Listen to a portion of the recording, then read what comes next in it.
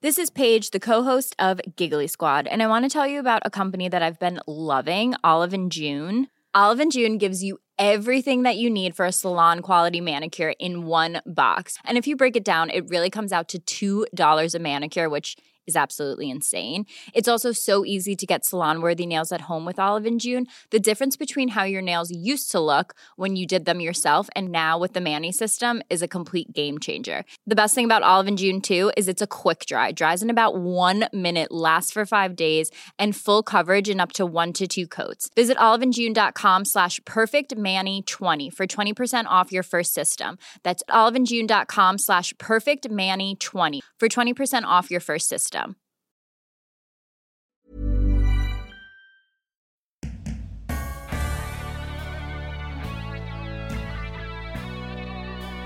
I just find as women, and sometimes we apologize too much. And I know I fall into that category a lot. Sometimes I think, oh, do I deserve it? The imposter syndrome, as we've all heard before. Without a doubt, it's alive and well in me almost every day, and you just start thinking, God, let it go. Just let it go. Hello and welcome to Don't Stop Us Now. I'm Greta Thomas. And I'm Claire Hatton. And you are in the right place if you're after inspiration, uplifting stories and practical advice from innovative and pioneering women around the globe. So if you're looking to get ahead or trying to figure out what's next for you, stay tuned. And if you're enjoying our podcast, share it with a friend now. Absolutely. Share the love, people. And now to this week's episode. This week's guest has an insatiable passion for learning and the future. And she has the portfolio to prove it. We're talking about international company director, entrepreneur, and global philanthropist, Laura Anderson. Indeed we are. Laura grew up near Chicago in the US, and she found out early on that she was good at maths and loved ideas, and so set about immersing herself in areas and subjects that fascinated her. That why not attitude led her to the technology industry, where she worked around the world for companies such as HP, KPMG, and Perot Systems, as well as starting her own company. Laura is now based in Australia, where she's the chair of SVI Global, LaunchVic, and chair of the Foundation for the Advancement of Science and Technology in Schools. She's also on the board of the Australian Grand Prix Corporation, Epworth Healthcare, the National Basketball League, the board of the Fulbright Commission, and the Defence Science Institute. Wow! And don't forget, of course, her involvement in the space program and the World Conference for the Creative Economy, and all of her work empowering women. It's a huge portfolio, isn't it? It sure is. It's an incredible portfolio, and we haven't even mentioned everything. In this episode, you'll learn how Laura goes about influencing people, particularly in male-dominated environments, what tools and tactics she uses to manage her mindset, how she thinks about her global network, and it's a serious network, her advice to entrepreneurs, and why Laura's on a mission to Mars. So sit back, buckle up, and enjoy this episode with the very accomplished and delightful Laura Anderson.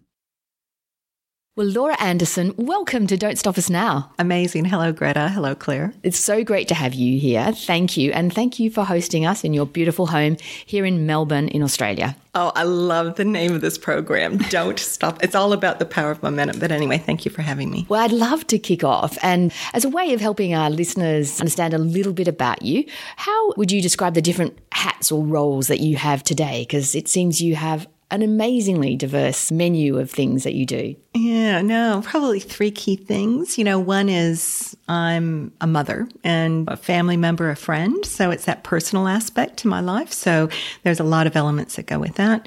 The second is what I do locally. So I try and do what I can to give back to the community. So that's where different boards that I'm on, whether it's Epworth Healthcare, so hospital system, to LaunchVic, so developing the entrepreneurial ecosystem, to major events, which is kind of global trade and investment. So that's what I do on the local level.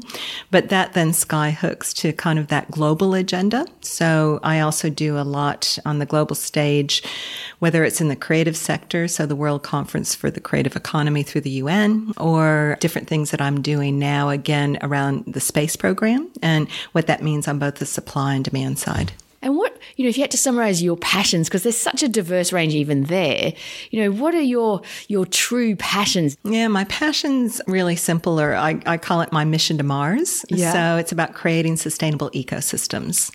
So I'm very focused on the future of. So what it means is, for me, it's the future of water, the future of energy, the future of food, the future of textiles and the wearable environment, and what it takes to get people to Mars. And if we can stretch our way of thinking to say, what does it mean to create sustainable ecosystems? Therefore, what kind of transformation must happen here, locally and globally on Earth, to enable that to happen? To me, that's the future of industries, that's the future of sectors, and that is what inspires me. That's so fascinating. I love that big picture thinking and kind of always sort of love being in that space, so I can relate to that. Where did that come from? What was the root of, your big thinking and your desire to make that impact on the world? Yeah, that's a really interesting question. If I try and go back to the root of that, I think, I talk so often about my father's impact on me and my life. And he was always a why not person. I was the eldest of 4. And he always said, Laura, what are you going to be when you grow up? Are you going to be president of the United States? Are you going to be an astronaut? And it was always anything's possible. And I love that way of thinking. So I'd probably say maybe that was one of the first seeds that was planted in my mind and my psyche. And it helped me think broadly and think that anything is possible. And so maybe that's where it started. And then over time, I think I listen and I try and learn and I try and imagine. And even though I'm a mathematician, I think I have a creative mindset.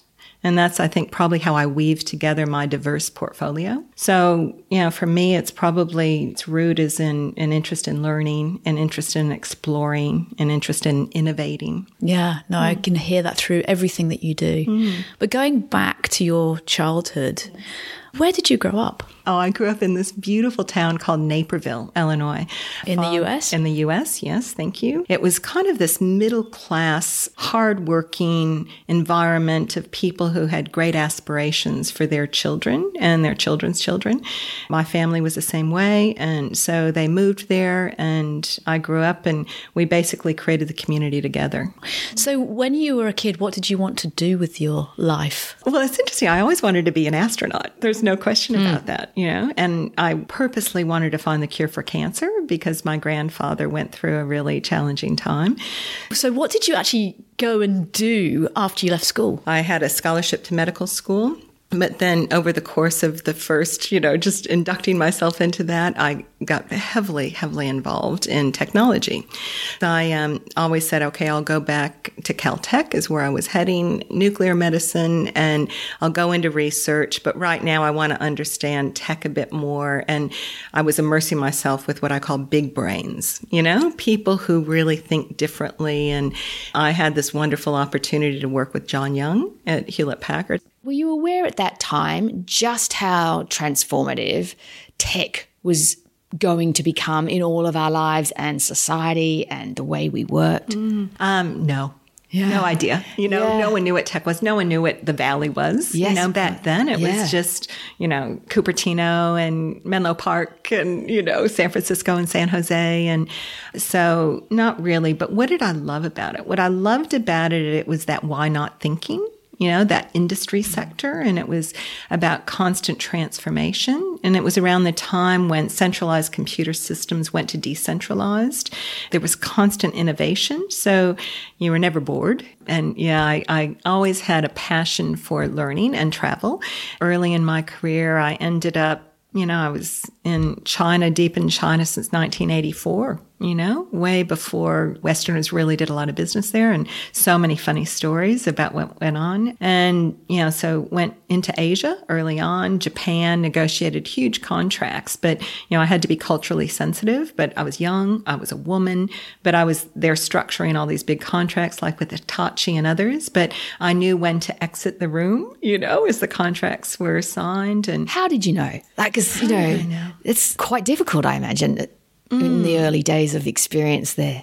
I did research, I asked questions. I wasn't too precious about my role in it. I was focused on the outcome versus just, myself and being an advocate for myself. So. We've heard that before. One of our guests based in Latin America, Margarita Hedothia, she says that sometimes, even though she's the CEO of the company, she'll let her team do the negotiation because they're men, and she can tell that the other party is not going to engage with her as well. They're not doing the eye contact thing. They're only looking at her deputies. So she'll happily do that if it's the best outcome for the business. Yep. And it sounds like there are times where that has happened to you as well. I've definitely subscribed to that. Now, that doesn't mean that behavior is acceptable. No, right? yeah. But it's focusing on outcomes. And then through your program, how amazing, and the work that you guys do, it's incredible that we're working on the transformation.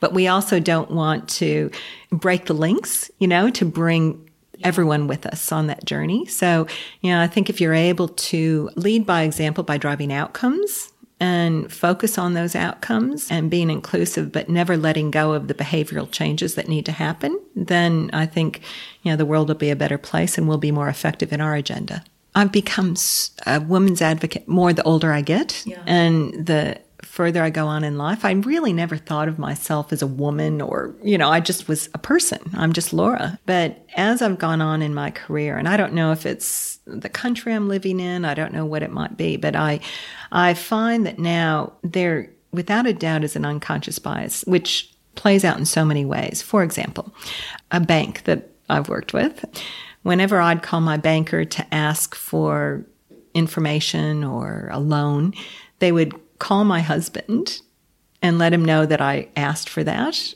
It was amazing. So frustrating. Amazing. Yeah. And not tell me they were doing that. And, that was just their process. Whenever he called them, they'd never call me and ask me. It was amazing. So it's those subtle things, and they didn't even realize they were doing it. So Was that recent? Subtle, very recent. Yeah. So very interesting, actually. So that's one example. And I think that unconscious bias plays out in so many ways. We hear about it in AI. So artificial intelligence and the way computer systems are designed now and the rules base that go into it. And that's why girls who can code, I think this whole STEM agenda, as you know, is a passion area of mine as well. And making sure that women are at the table, they're coding, they're opting in, because otherwise the autonomous systems will be driven by exactly coders who are men, and it's a different way of thinking. So I think, the more we can have an all-inclusive society, but have more women opt in on coding, engineering, science, mathematics, and then how that then translates into the new world order of big data, looking at, again, analytical systems. Yeah, absolutely. We couldn't be more aligned. Yeah. It's why the podcast exists. Exactly. We do not want a single segment of society, and at the moment it's predominantly white men, writing all the rules and the code that will determine all these autonomous systems. That's not going to be good for anybody. No, absolutely. Now, I just want to rewind a bit because we've got to HP. Yeah. I first went and I worked on a project with Ross Perot and Perot Systems at the time that he was merging EDS with General Motors. And he had to not make a profit for 3 years. Right. So he invested time and money in entities. So I worked with Ross for about 1.5 years on that. And during that time, that's where I met Steve Jobs. That's when they invested in, and I was just one of the team members, but in Next, which became Pixar. So I was at the table and I was listening. I was in all the meetings, super deep on the inside. And I learned so much at that point in time.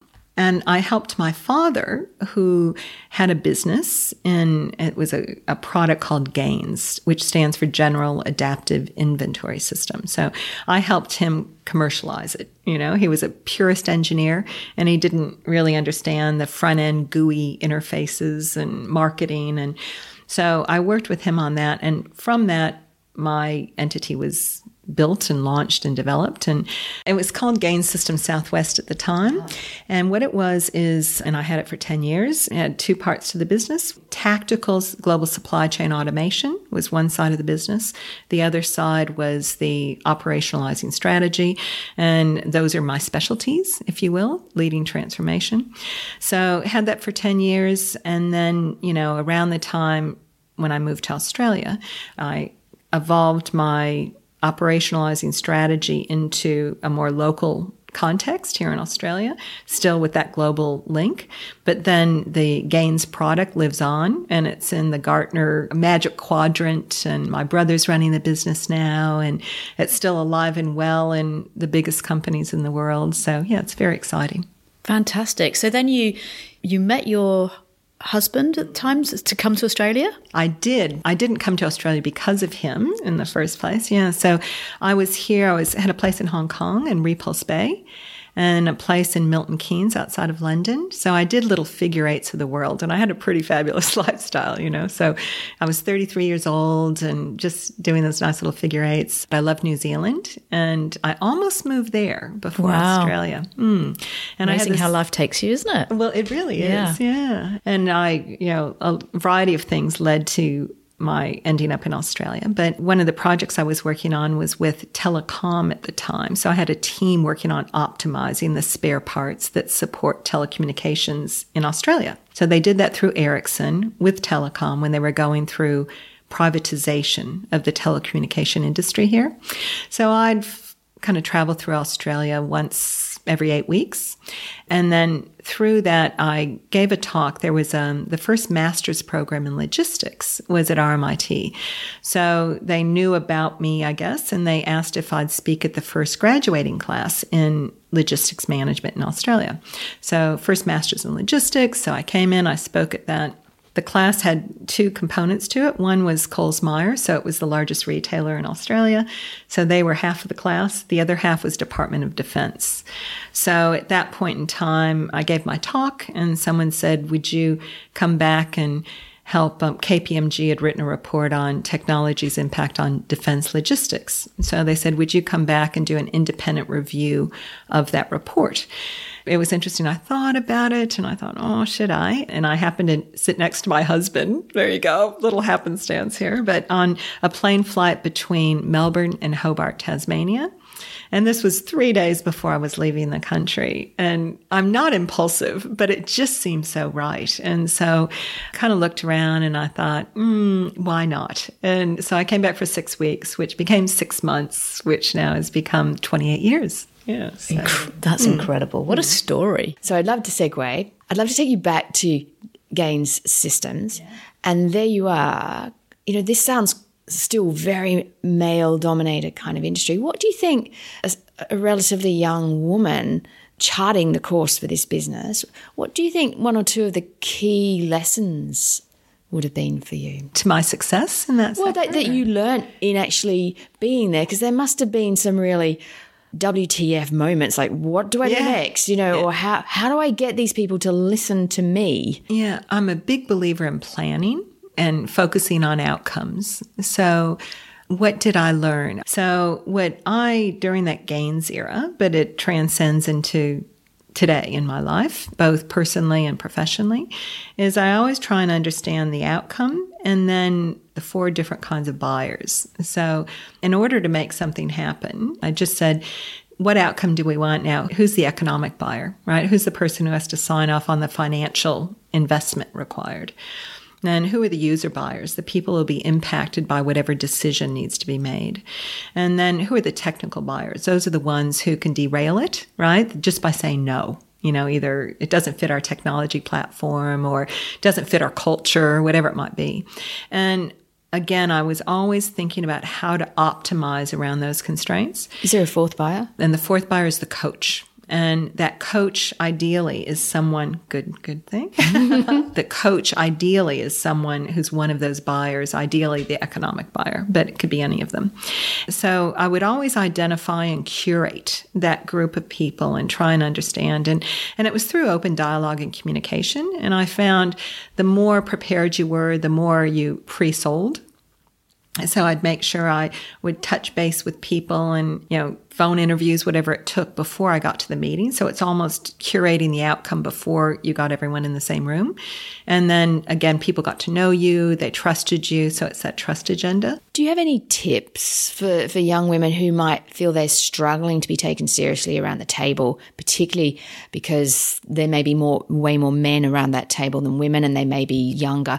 Do you have any tips to how they can earn that trust more effectively? Yeah, interesting. Earn the trust. Or be more effective and be heard. Yeah, exactly. So earn the trust on one hand. What does that mean, right? So, you're there, but, be more effective. Yes. And for me, that more effective, I think, is believe in yourself, be prepared without a doubt, and back yourself through competence, and make sure if you're prepared, if you know your stuff, don't doubt yourself. I love that, the adage, what would you do if you weren't afraid? And I find whenever I get the niggles are a bit too loud and too deep, I try and say, what am I really afraid of? And I'll step back just for a minute and pause and say, it's really not that bad, is it? And then I can walk through any door. Now, I do that, and let's say I'm giving a speech or I'm going into a really important meeting. This is a bit of a funny thing. I'll go into the ladies' room because usually it's a male-dominated environment, so I can be by myself. It's quite good. That's the nice thing about ladies' rooms. And I'll just go in, and I'll center myself, and I visualize the outcome. So I'd recommend to listeners that what they do is you can hear I keep using the word outcome, but you visualize what outcome do you want from a meeting or from an engagement or from whatever initiative you're working on, and you keep that front of mind, and then you understand what your role is in that, and you really believe it, and you don't doubt yourself, and you back yourself. And then when you go into that tactical engagement, you make sure that you understand what's the worst thing that can happen? And you just let go of those little niggles, and you just go into a meeting as the individual who's extremely competent and capable. And you let go of men, women, you let go of blonde, brunette, you let go of white, black. It doesn't matter. Muslim, Christian, Jewish, whatever it might be. You let go of any stereotypes and you just go in as this human being who's incredibly capable, and you just deliver on the outcome. I imagine that, you see quite a lot of young people working in your capacity, for example, as chair of Launch Vic, which is the government's organisation to encourage entrepreneurialism and innovation in this state. What do you observe that, you wish if only young women could do a little bit more of X or be a little bit more Y? What would you say, is common advice that you find yourself giving or wanting to give to young women you observe today? Yeah, back yourself and have fun. It's really as simple as that. If you go at something with passion and you believe in yourself, but you're having fun on the journey, isn't that what life's about? And work with amazing people who inspire you, but know that you have to bring a variety of people with you on that journey. So again, some of the things we talked about earlier, it's all about, that journey and how do you can only move as fast as the weakest link. So always understand your audience and make sure that you're clear on the outcome, but also on the audience's capability to move as quick as you might want to move. But I just find as women, and sometimes we apologize too much. And I know I fall into that category a lot. Sometimes I think, do I deserve it? The imposter syndrome, as we've all heard before. Without a doubt, it's alive and well in me almost every day, and you just start thinking, God, let it go. Just let it go. How do you let it go? I do my little meditations. I try and practice what I've said here on the program and take a deep breath. And then, I guess the thing that I do visualize is I visualize the end outcome, but with everybody together on the same team. And if it's a speech, everyone's smiling and satisfied with the outcome. And that kind of drives me forward. Yeah. A lot of it sounds to me like it's mindset. Yeah, without a doubt. It's mindset. It's a visualization. You can hear I really rely on that a lot. And I do that little headspace meditation every day. And I find it's really nice centering for me. And because for me, there's values are such a fundamental part of my life. So I believe strongly in, if you believe in what you're doing and it's aligned with your value system, then, everything else just follows. So what's your advice for someone who, speaking about myself, full disclosure here, that can tend to worry too much and probably, if I think about in hindsight, I've probably frittered and wasted time worrying versus being in the moment and having fun. What's your advice to someone who can worry too much about things? No, isn't it true? And I think it's a female trait. Oh, I do too. Even though I care about security and all those things. Sorry to interrupt you, but yeah. No, agreed. And it's that, Maslow triangle, what do we let go of and what are we fearful? What would you do if you weren't afraid? And back to that. Ask yourself that question all the time. And do we waste time worrying? Yes, I know I do. And gosh, I just go, Laura, let it go. And so it's that self-talk. And I think we do need to work on that self-talk. And when I've gone through challenging times, I try and work on my fitness. So I walk most mornings and I'll go and I say these little mantras, and I don't know if it's of interest, but, What's your mantra? So walk along, and I always start out with some deep breaths, and I just start every day in every way I'm getting fitter and stronger, and I say that over and over and over. And as I'm doing these little funny arm movements, and people on the street are probably going, what is she doing? But so I do that. And then, I just say, I love my life. So those are the two things. It sounds really simple, but they empower me and inspire me. And then I come back and I usually walk my 10,000 steps. So I have my pedometer and I'm ready to start the day. And my mind's reset into a really good space. And so that's what I do. I think those mantras are just so important. I remember there was a point where I was struggling with work and being motivated. And every day I would be in my car on the way to work going, I love my job and I'm great at what I do. Yes. Over and over and over. And it's amazing how it starts to shift you, isn't it? I agree completely. Yeah. One of the things that as I hear about your story and I get to know you more and more, that I think is absolutely phenomenal is your ability to connect people and build this incredible network. Now, that doesn't come easy to everybody. So how do you actually go about that?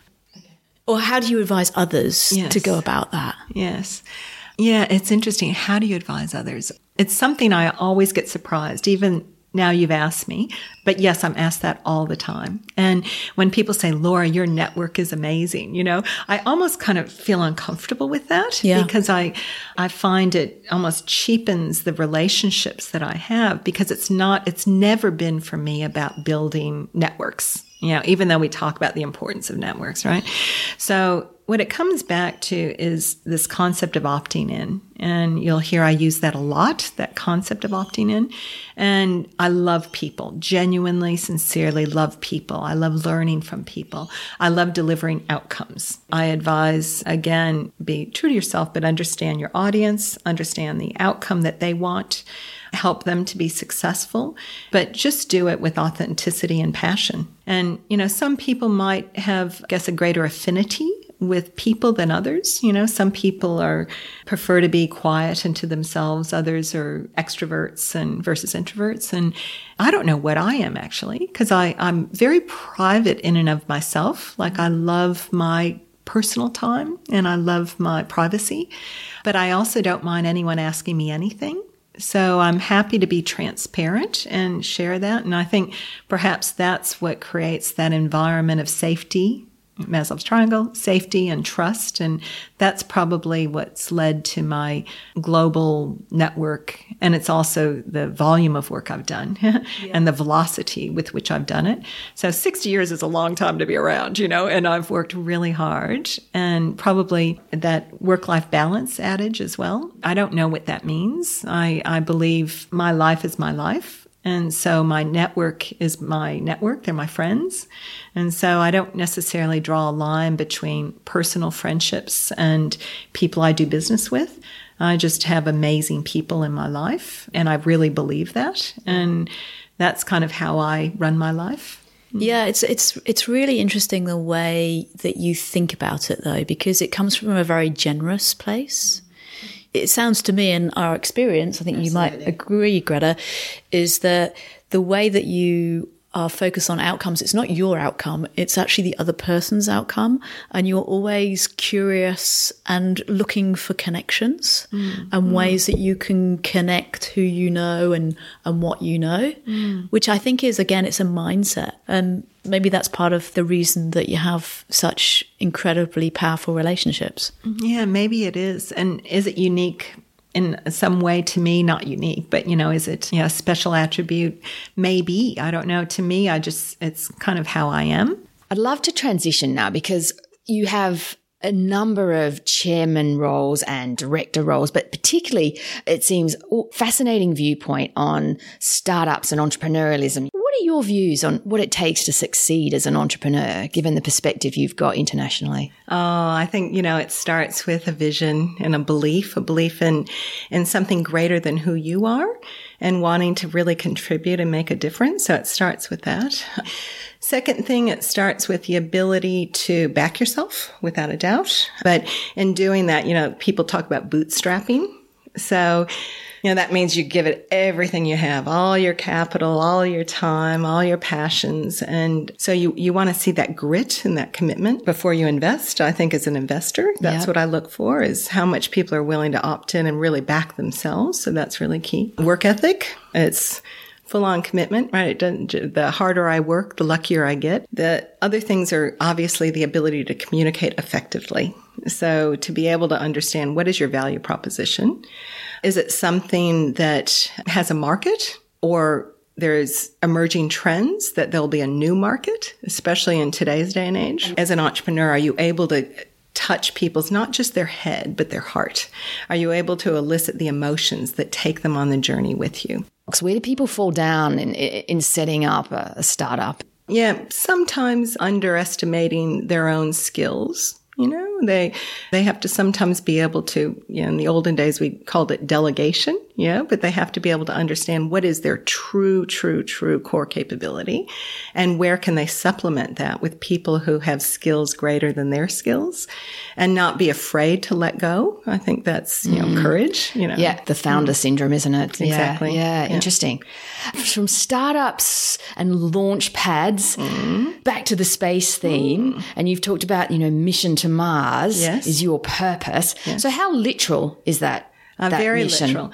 But do you see yourself, going on to Mars? Absolutely. I would absolutely. Have you booked your ticket? To. No, I have not booked yet, but I may be invited. Fingers crossed. I probably first have to go orbital. I have to go suborbital, and that'll probably be one of those first flights that they're doing. With Virgin Galactic flights. Exactly. Maybe let's say between the U.S. and Australia, to start creating a storyline and an imagination for the masses that say it is possible. It's safe, yeah. Well, it's safe, it's possible. Now what's next? Right? I always say maximize potential, raise the bar. Are you subscribing to the view that it's absolutely essential that, we Earthlings establish an outpost on Mars, as, we're going to need a place to escape to, or at least have in parallel, because of the Earth's sustainability is kind of running out? Is that the sort of driver behind your purpose? No, it's a great question. The driver isn't because of Earth's demise. For me, the driver is about how do we maximize the environment that we're within, right? Earth in all its forms. But then also we have to continue to think broadly. Maybe it is part of, another planet, another destination, another habitat. And maybe it may be required. What is that movie, The 100? Maybe we have to do that in the future, but that's not what's driving me. What's driving me is about what is the future of water, future of food. Because even here on Earth, there are so many people who are without, and there's so many through the application of technologies and creative thinking and design thinking, all the things that go into being a successful entrepreneur, right? Through all of those capabilities, we can start solving some of the world's greatest problems. Now, why Mars? Using space. Yeah, exactly. right. So why Mars? So to me, Mars is part of the storyline and the journey. And literally, would I go to Mars? Absolutely. Maybe my DNA does. I'm not sure. Hopefully I'll be able to, stay intact by the time I'm invited or that I buy my ticket. But I think there is potential. Obviously, we know that, to establish a community on Mars. But there's also moons of Jupiter and other places, and who knows what else will be possible in the future. So it's kind of an analogy for the audacious. I love that. Definitely an analogy for the audacious. So if we just cast your mind back now, if you could give advice to your 30-year-old self, what do you think that would be? Go for it, in every way. With a purity of heart, with a purpose for your life. Don't hold back. Don't stop us now, Definitely don't hold back. It sounds to me like you've done that. I have, but I have so much more I want to do and will do. Maybe in closing, what I'd love to do is I have my big birthday party this year, and the theme is Forever Young. And I believe very strongly in this, and that's to always have your potential outweigh your experience. So if you really reflect on that, and I've believed in that my whole life, the more experience you gain, the more potential you have. But to maximize that potential, you have to be healthy, right? So you have to be well within yourself, physically, mentally, emotionally. Aside from that, it's amazing. It's amazing what we can do, amazing what we can contribute. And again, the collective, imagine the synergy that's going to come from the movement that you're facilitating and curating. Women are 50% of the population. So they are indeed. Yeah. So comprehensive workforce participation, everyone has to opt in. We have to embrace all forms of diversity. And I wish you guys all the best. It's amazing. Such an honor. Well, thank you, Laura, so much. It's been an absolute joy talking to you and hearing about your journey. We can't wait to see the potential that you bring to the world in the future. And just before we go, I'm sure our listeners would maybe like to know a little bit more about you or get in contact with you. How would they do that? I have probably 3 ways. Every once in a while, I'm not a big social media user. I do some posts on Instagram, so Laura Anderson Global. I do some tweets. Laura Anderson GL is my Twitter account. And then I have a website called Laura Anderson Global. It was developed with my niece. It's not 100% current, but it tells you who I am and what I think. And you can see there's themes there. And I link through to organizations and people that I really love and respect. And I also share different things that are part of my journey. So I'm now starting to tie together some videos and other things. Wonderful. Yeah, well, we'll make sure we put those links onto the episode page on our website. Super. Really, it just leaves me to say again, thank you so much. It's been so wonderful talking to you. Claire, Greta, you guys are amazing. Thank you.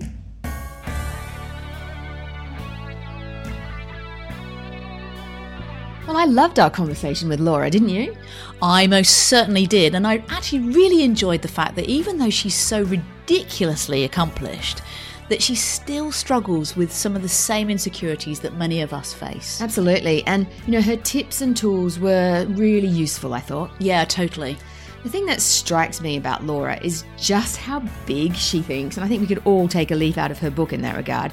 The fact she's on a mission to Mars, not because she thinks we need to get to Mars and set up outposts there, but because she knows that even the mission and the striving itself will lead to technology that will really positively impact our future here on Earth. Exactly like the moon landing mission did. Absolutely, that's a great example. Yeah, it's really inspiring. Yeah, sure is.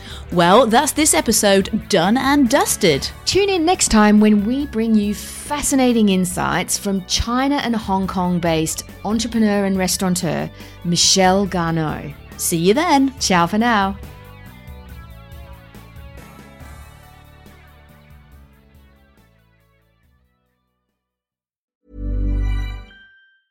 Even when we're on a budget, we still deserve nice things. Quince is a place to scoop up stunning high-end goods for 50 to 80% less than similar brands. They have buttery soft cashmere sweaters starting at $50, luxurious Italian leather bags, and so much more. Plus, Quince only works with factories that use safe, ethical, and responsible manufacturing. Get the high-end goods you'll love without the high price tag with Quince. Go to quince.com/style for free shipping and 365-day returns.